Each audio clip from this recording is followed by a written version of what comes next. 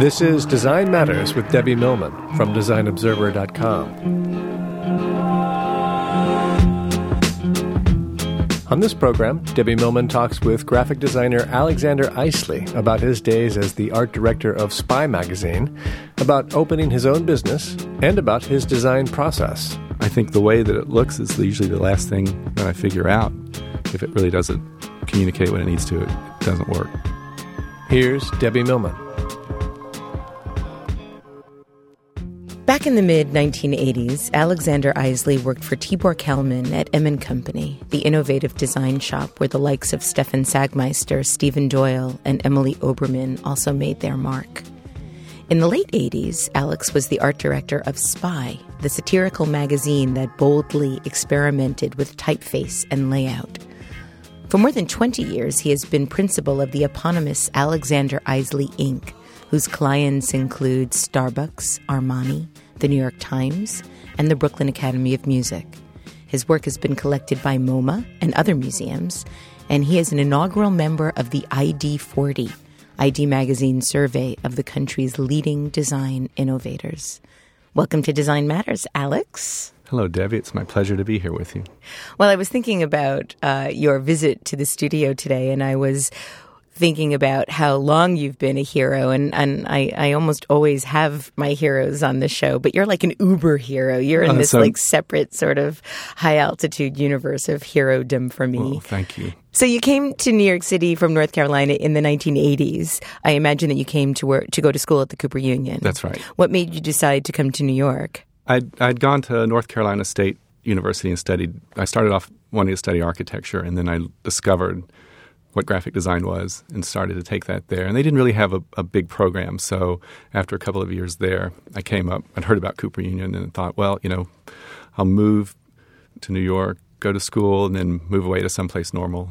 Oh, really? Someplace normal? Where's that? But I don't know. I stayed here for 13 years, and it became normal to me. What was it like for you in the 80s in New York City? It was great. I mean, it was 82 when I moved here, and I came up and stayed at the McBurney Y and gave myself 3 days to find a place to live because I thought that would be plenty of time. And after 2 days, I did get a place to live on 9th Street between B and C and lived there for several years and never looked back. It was a really exciting time to be in the East Village. A lot of galleries were starting to open up. There was a lot of stuff going on. It was still pretty darn rough around the edges, but I loved it. Now, I read that you consider your greatest influence to be your parents, and that your mom was a copywriter for J. Walter Thompson in the late 1950s, right, and then went on to teach. And you and your siblings called her the grammar slammer. Boy, you've done your homework. Yes. Yep. And she loves it when we call her that. And you've been outspoken about how by taking a pencil and a piece of paper and writing, you could convince people of things. And I understand that you believe that designers who don't use proofreaders are crazy. So I wanted to know if that was why, because of your mom being the grammar slammer. I think so. That had something to do with it. I mean, we all learn from our parents. I mean, I think they were really strong and powerful influences to me, but my mom was really precise, and she taught English, and if we ended our sentence with a preposition, she'd send us to bed. Now, I wanted to ask you about that. Can you give us an example of ending a sentence with a proposition? What are you doing that for? Oh. As opposed to why are you doing that? I mean, okay, that was something up with which she would not put. So at the time we bristled, but I think it kind of taught us, my brothers and I, that it was important to try to be precise. And I find myself failing all the time, but I try. And I think being descriptive and short and sweet and brief when you're writing and designing is something that I took from her. So your father, Max, was an architect. Yes. And he studied under Walter Gropius? Yeah. Well, for a little while. He went to Graduate School of Design at Harvard when Gropius was there. That's amazing. And he also, I believe he studied with Ivan Chermayev's father. Yep. That's amazing. You really come from a lineage of very, very impressive backgrounds. I didn't realize it or appreciate it at the time, but just the idea of having someone that cared about writing and advertising and architecture turned out to be really good influences in becoming a graphic designer. I mean, I didn't realize this until later years, but there was an atmosphere in the house where I just saw my dad had his own small business, and as a result, starting my own firm was never a mystery to me. It just seemed that it could be something that you could do if you just worked harder than everyone else around you and just did it. So I started at a relatively young age, but I always knew I wanted to have my own company. I don't think I would ever have the courage to do it now, but at the time, I think it was just good inspiration, and it was good. You know, they never sat down and said, here are life lessons you need. They basically said you can do whatever you want as long as you're happy. It's really interesting to consider how, in order to be able to do anything successful, you really need to be working harder than anybody else, or working harder than any way that you can imagine. Because I think that really is what it takes. I don't think people realize that how hard you have to work really to be successful. It's not accidental, and it's not luck.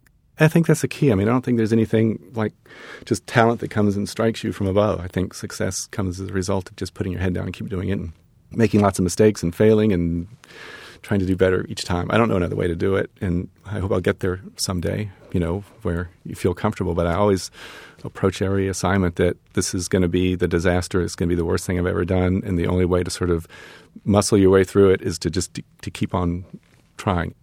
Now, your first job out of college was for Tibor Kalman. Yep. How on earth did that happen? It was dumb luck. I trust dumb luck to a great degree, and in the case, I was getting ready to graduate from Cooper Union. I didn't know what I was going to do. And the last semester, we had visiting designers come in and look at our portfolios, and one of them was Stephen Doyle, who you had on recently. Yes. And I'd been a subscriber to Rolling Stone because I thought it was designed incredibly beautifully. And when I heard that there was a guy who was a designer at Rolling Stone that was going to be reviewing portfolios, I signed up to be in the class. And I remember in particular he was showing his portfolio to us, and there's this one page.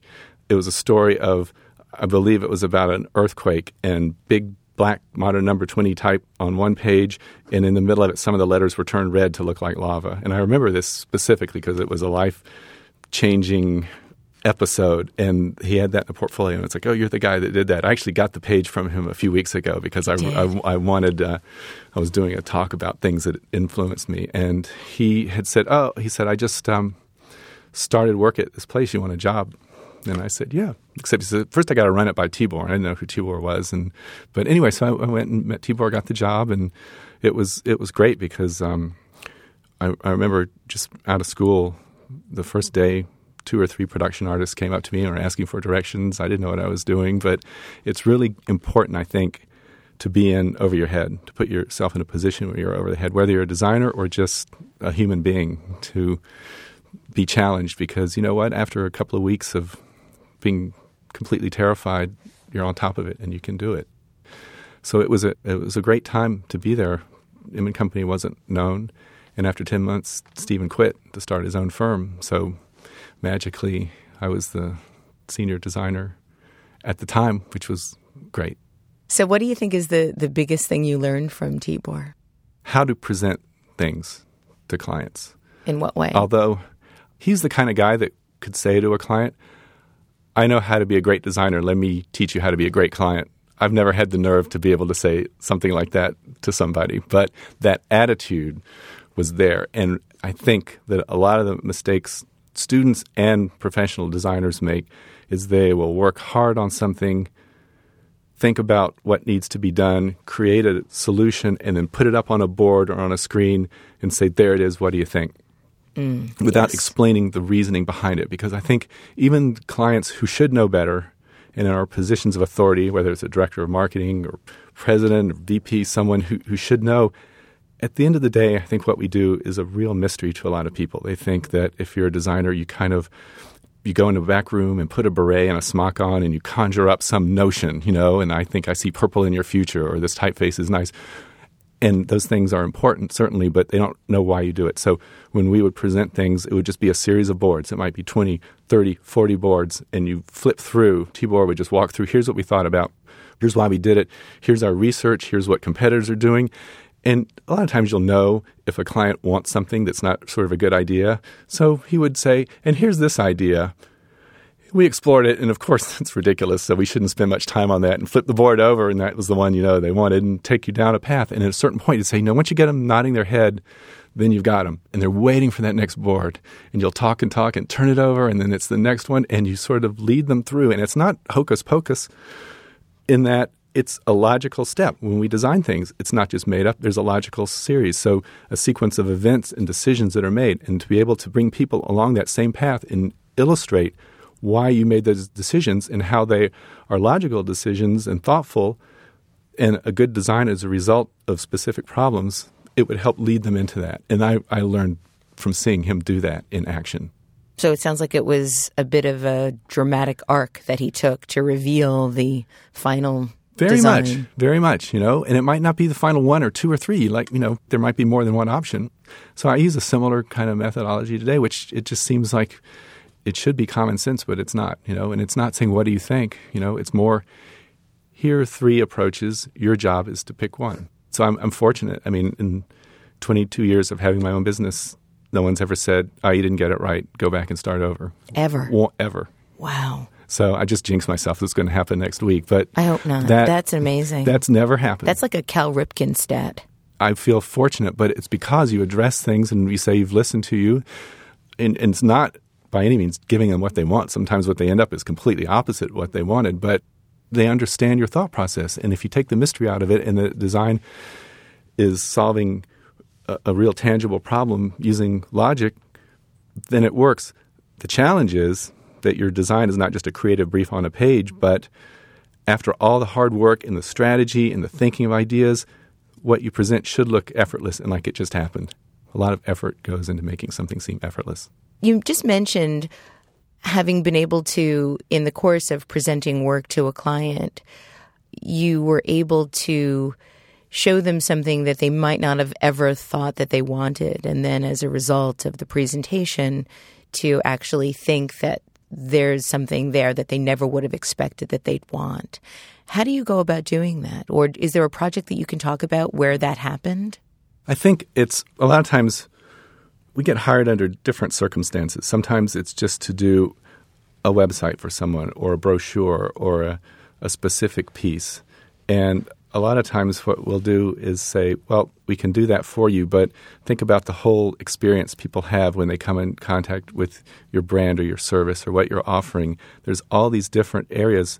It's not just using a color palette or a logo that conveys what you are, but it's this whole range of experience. So a lot of times what we'll do is this kind of customer experience spectrum. And I do the drawings by hand usually, and it just shows from the first time they see a website or a radio ad to maybe if it's a retailer, the experience of buying something in the store, what happens when you do a return 6 months later, do you send a follow-up? And we show that there's this whole range of experiences that you could happen. They'll say, you're just trying to churn more work for yourself. And that's not the point at all. So you could hire us or somebody else to do this. But you have to understand that this one item or initiative or thing alone is not by itself going to change the way people think of you or your company or improve upon that. But if you think about all the different other things, it can be stronger. And maybe you don't even need to hire us for the thing that you thought. If you can be able to drill down to a point where you're asking, let's just talk about your budget and what you're trying to accomplish.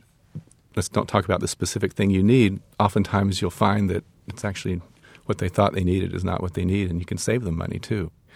It's a challenge because it requires trust, and I think ultimately that's a very important component of what we do, earning people's trust, and that usually doesn't come right away, but if you can show that their best interests are being looked after by you, it can help. You're also quite a good illustrator. I'm wondering if all those little drawings are really what is persuading people to believe you. I don't know. It's nice of you to say. I don't really do drawings that the public sees very often, but I think... Well, many years ago, Alex, you have to remember our competing against each other in print magazine's Ironic Chef. Oh, I remember at the that. Howe Conference. And you won that first round, if you don't remember correctly, with those little funny illustrations of yours. So drawings help. So I definitely think, if I do it because I set these deadlines for myself, and I usually have an hour in order to put something together, so it becomes a sketch or a drawing, but they have helped me, I admit, rather than spend time it's like doing tight comps. I think if you can convince a client of an idea by doing a sketch, or better yet, describe it to them over the phone, then it's an idea and it's not, oh, I like this color better than that or that. So sketches help. So you left your job with Tibor in 1987 and became the first full-time art director of Spy magazine, which was a New York monthly that gloried in ridiculing the rich and the fatuous and spawned a whole new design style. How did you get that job? I owe it once again to Stephen. They were looking for an art director, and I'd been working for Tibor for 2.5 years and having these great projects. He would give me the big, fun, money-losing projects, which was awesome. Album covers or books or things, the holiday gifts. But, I was itchy. The holiday gifts. It was just, it was great. I mean, I was happy and I was satisfied and challenged. But I would say at the time, it's like, I want to be happy and satisfied when I'm in my 30s. And it gets back to putting yourself in a position when you're in over your head. And, I wanted to try something else. And Stephen said, we're looking for an art director. They had been hired to do the prototype of Spy that you're working on. They needed someone to design it. So I was actually hired before the first issue came out, but I gave Tibor 3 months' notice. And I remember going to Doyle's office at the time, and they were putting together the prototype, and Kurt Anderson was there. And I remember just meeting Kurt for the first time. And there was this guy, and I remember he vividly was wearing red Converse all-star high-top shoes. And I was impressed by how some grizzled industry veteran could still be so in touch with his youthful self. He was probably 30 at the time, or 32. Yeah, and you were like 12, right? I was like 24 or something like. But I was impressed by his shoes. So, God, you were 24 years old doing the art director of Spy magazine. That's amazing. I'd always wanted to work on a magazine, and it was great. I said I'd never worked on one before, and Kurt and Graydon said, well, we never put one out together, and we shook hands, and they talked about what they wanted it to be, and they wanted it to be about writing and about humor, but they didn't want it to be goofy, and that fell in line with my thinking about when you're trying to design things that are humorous. It's like when you're trying to design for kids, a lot of what we do now, it's people pander, and they telegraph a joke, and it's like someone telling you a joke, and they start off by saying, this is very funny, and they tell the joke. Or you put something at a wacky angle visually just to sort of show that it's goofy, and they want it to be straighter. And I was into that, and they had no budget, super no budget. A lot of magazines were and are part of bigger corporations, and they were funded, and we were up against other types of companies for advertising dollars, and it all had to be done by hand. So, a lot of the drawings I did and took the photographs, and it was all shoestring, but it was great. You're lucky if there's one or two times in your life when you are convinced that what you're doing is right. And I was terrified, but I didn't doubt that it was right. That it was the right thing to do. And you look back on issues now, and you go, "Boy, I would have done that different." But I think it's just human nature. What you would have done differently. But it was. But if you had, then you might not be right here, right now. It was great. I was there for 1.5 years, and for about I thought I'd be there for about a year or so, and I was fine until a friend of mine, Helene Silverman, who's a wonderful designer, said, "How's it feel to be designing something that every other designer looks at?" And she said that to me, and it freaked me out. And we did. I remember calling a friend of mine who was working at a magazine at the time called New York Woman. Oh, yeah. And we were waiting for Spy magazine because we had heard all about it. We knew it was coming. The day that it hit the newsstand, I went and got it. And I remember being on Greenwich Avenue in the West Village. And, of course, there were no cell phones at the time. This was the 80s. I remember calling her from a payphone, describing to her what the pages looked like, because that's how incredibly unusual and breakthrough and innovative they were. Calling her from a payphone with lots of sour grapes, too. Wow. Lots of sour grapes. And I was, in my research that I was doing, I came across a blog by a man named Joe Clark, who's a very good writer. And I thought that he described what you were doing far better than I would ever be able to. So I want to just read what he wrote about your work at Spy magazine. This is what he writes. While no longer publishing, the look you created for Spy is still hugely influential. The articles were densely written and enormously funny and required a kind of obsessive attention to detail. Isley's designs rewarded that close attention through a rich, cohesive deployment of typographic and design details. denatured photo snippets spread across the top inch of the page, a column called the fine print that snaked by on the outside margins of successive pages, unconnected to the rest of the layout. Use of little icons, a pile of money denoting greed, a typewriter denoting journalism, as a kind of graphic shorthand, and a deliberate choice of a few well-established, subliminally familiar, even outdated fonts, such as Garamond 3, Metro, Commercial Script, rather than whatever was new at the time. He goes on to state, designers of today's denser magazines like Ray Gun and Wired could heed that lesson. Isley's finesse at balancing density and readability has not been matched. And I completely agree with Joe. But how did that look come about? How did you create that? Well, I can't take the full credit for creating it. I think that the format that Stephen and his colleagues started with was a great thing to build on. And I think it's instrumental to think back through the succession of different art directors that SPY had over the years. There was a consistent feeling that came through. So I chalked that up to the leadership of Kurt and Graydon, first and foremost. From the more practical point of view, it's amusing to hear what Joe and other people say about the way that the look on the page worked, because to me the real challenge, I mean, how often when you get a manuscript do you just laugh? And when we would get the drafts of the stories, my responsibility was to not screw it up somehow by letting design get in the way, because it was hilarious. I mean, you could have just printed the manuscripts and it would have been funny. And my goal was, how much can you cram on the page so that stuff doesn't have to get cut? It would break my heart. There's a couple of stories I remember that we had to cut to fit, and it still bothers me because they were so funny. And when you couple that with the fact that there was no budget at all, that's where the little silhouetted images came from, because they're things that we could shoot ourselves and surround them with white paint and just stick them on the page. And it always amused me when you would look at other magazines that would hire expensive illustrators or photographers to do these little silhouetted headshots and things, spending $750 for a spot, and that was the budget for a whole story. So it kind of came about the backwards way around. When I first started working with them, I showed Kurt and Graydon examples of things that inspired me, and they were pages from the Yellow Pages and old Sears catalogs and road maps, which from a distance just kind of look boring or not interesting, but if you drill in, it's full of information and the careful reader is rewarded. And that was kind of the goal, to try to put a lot of stuff on the page but make it logical, that you could sort of figure it out. And certainly an influence was the old Mad magazine, which has influenced a lot of writers I know, humorists and designers. I mean, I can't under-explain how inspirational and influential that magazine was for a whole generation of designers, and I count myself among them. You did all of that typographic acrobatics without any computers. You did that all by hand. It was all done by hand. You actually had to know math to be a designer, because you had to cast off the character account. And people say, I used all these different typefaces in the magazine. We actually only used 3 families.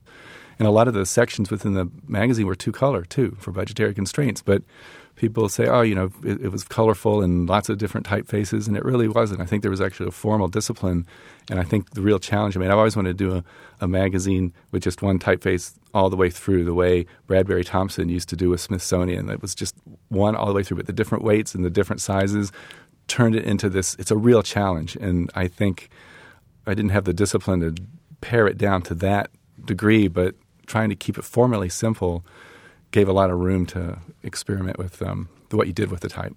So right after you left SPY, you started your own firm. What gave you the courage and the gumption to be able to do that? I'd been saving my money since I was in college to open my own firm, and I thought, well, now's a good time to do it. I don't have a family or a mortgage or any expenses, and I'll do it. It didn't cost anything back then to open a firm. You just needed a telephone. You didn't need technology. I got a waxer. Right. No one even had fax machines. Stat wheel. It was just, exactly. And so you just, a T-square and a telephone. And I rented a room in a real estate office on West Broadway and stared at the phone. And I thought, I'll make it 6 months, and then I'll go back and get a job at a magazine somewhere with my tail between my legs. When I was going through your website of all your current work, I noticed that the name of your site, while the address is alexanderisley.com, the name of your site is called Shameless Self-Promotion. And I was wondering, what about self-promotion do you find shameless, and why? I think it's important to promote your own work in the sense that people hire you because of something that they've seen, or more often through word of mouth. But I guess it suggests a little bit of reluctance to just go out there and promote things aggressively. I have no problem with doing it for my clients. That's what they hire us for. But when it comes to your own work, it's painful for me to update our website and to show current work. And it just seems that it's taken me off the focus of doing the other stuff. Now, your studio's up in Connecticut now. So Correct. you moved. When did you move to Connecticut? In 1995. And so you work in a 200-year-old barn? Yep. I'd always want, I loved living and working in New York. It was, an easy commute in terms of inspiration and clients and stuff to do. This place can't be beat, but somewhere inside I just never felt it was my home, and I wanted to have trees. And I'd always wanted to work in a barn, and there's not many barns on Lower Broadway, so I kind of had to expand my scope. And I thought, there's a lot of people in New York who work here 5 days a week, and then they go away to their house for 2 days. Can I flip it and be where people have their vacation house 5 days a week and come back for 2? And that was sort of, just the penny dropped one day, and I thought, that's it. My wife and I, Veronica, moved up. We moved our home to this town, Ridgefield, which is just over the New York border in Connecticut, and our office to the next town over. And I gave all my employees a year notice. Wow. No one would come. They didn't wanted want to to stay. do it. And I don't blame them, except it was, I was going to do this move. And so I remember one weekend, it was Labor Day, 1995. It was just a life makeover. And we moved into our house.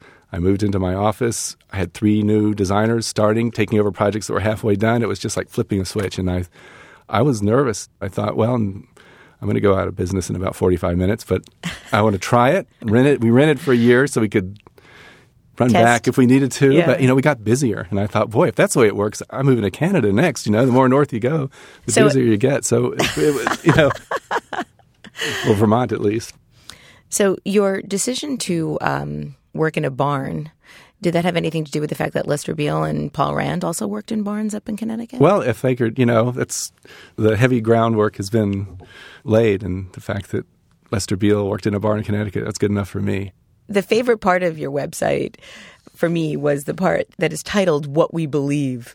And so I have a number of Alex Isley-isms that I wanted to talk to you about. Okay, let's go. So you say that in branding and promoting themselves, companies are animals that follow the law of the jungle. They can either A, try to blend in so that they won't get eaten, or B, try to stand out so they will attract a mate. We like companies that opt for the latter. Talk to us about that. I think that, some clients will say, we want to do something unique, just like those other guys did.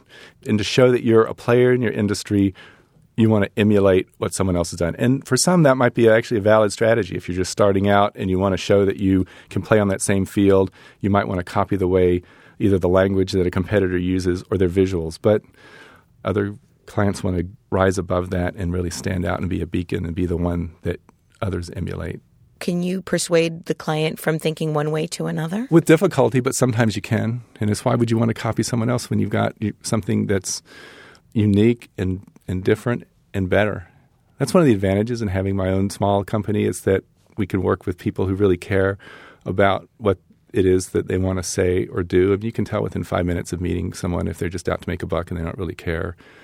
And so we politely kind of move on. But the ones who really care about it and are passionate, and if they trust you, can be convinced, they might want to market themselves or promote themselves or introduce themselves in another way. So, yeah, on the website, we originally had it, the law of the jungle. You can either blend in with your surroundings or you can stand out in order to get laid. We want clients that want to get laid, but I kind of thought it'd be better. That's so not you, Alex.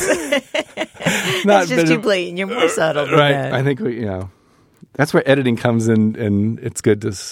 It's just like before you post a web update or even send an email, you should wait a few hours and read it again. Just to make sure. Say that. Never send an email when you're angry. I've done a couple of those. Yeah.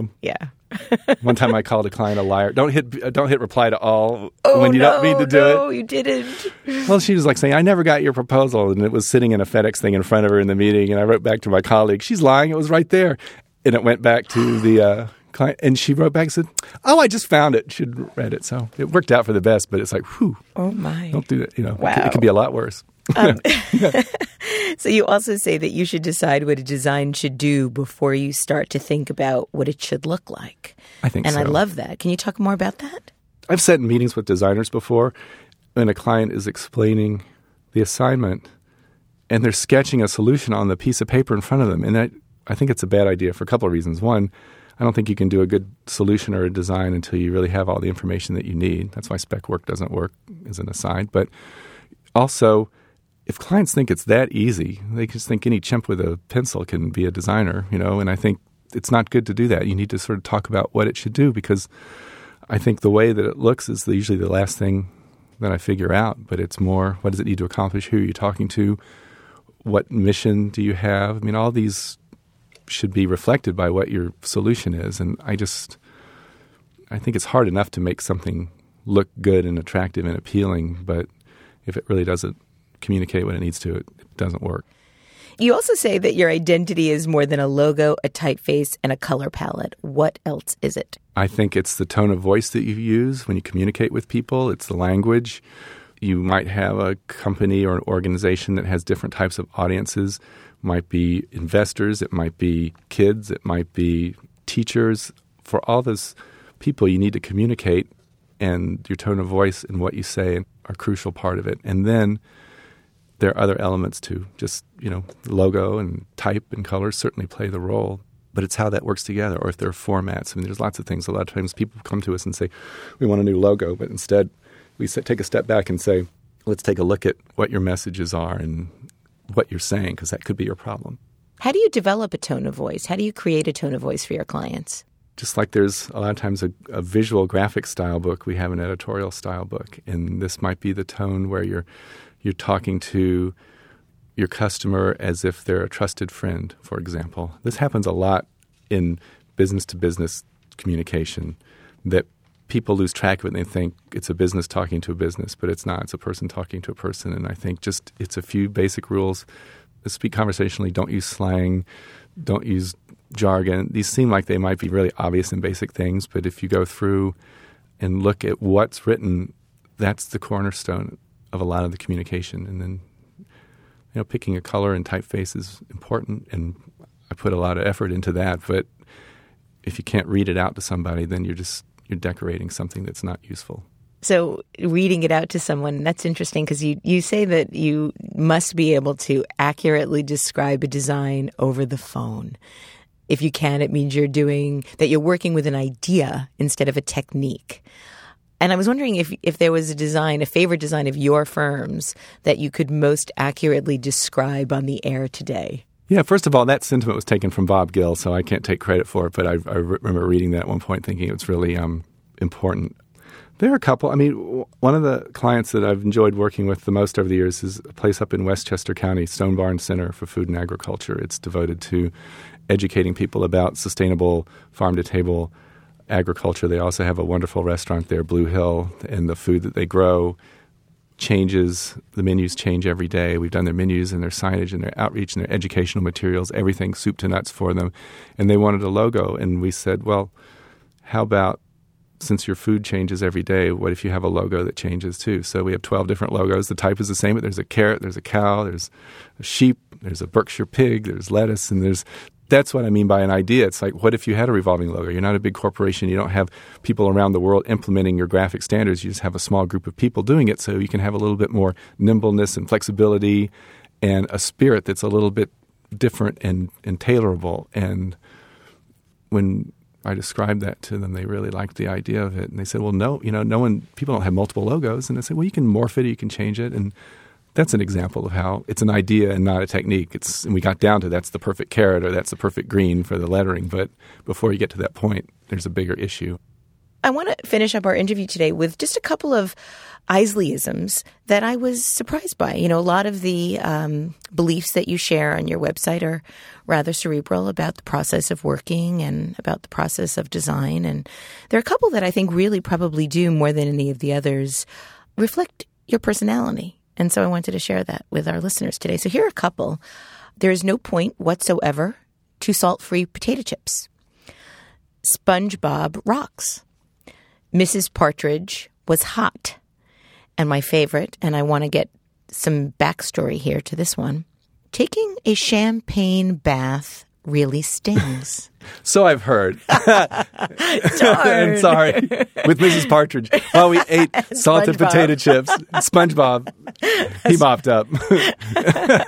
So those are just sort of off the cuff. Well, I think it's important. I can't tell you how many potential clients say, I read every word of your website, but particularly the what we believe, because I think it's important to tell people where you're coming from as a designer. And we look at sort of the analytics of our website. And by far, what people look at is our office space. They want to see where you work. But then second is what we believe. And I just thought it would be nice to share that and sort of a list of things that I believe in. And some have to do with design and process, and others like, salt-free potato chips. If you're going to go for it, you got to go all the way. No point. Right. So it's like decaffeinated coffee. Why? Right. Why? Exactly. Why? Brown water. Whatever. So the last one is one that I think is also very sincerely you. And you say that you believe that people are inherently good. Yeah, I do. You do. You can get swayed, and certainly, but I think people are inherently good and they're inherently smart. And I think if you design and communicate without keeping that in mind and pander to them in the wrong direction with either of them, then you do so at your peril. Thank you, Alex. Thank you for your optimism and the goodness and the wit that you bring to everything you do. You really make design a more joyful discipline. Thank you. Thank you, Debbie. Thank you for joining me on Design Matters. You can find out more about Alex Isley on his company's website, www.alexanderisley.com. I'd like to thank you for listening. And remember, we can talk about making a difference, we can make a difference, or we can do both. I'm Debbie Millman, and I look forward to talking with you again soon.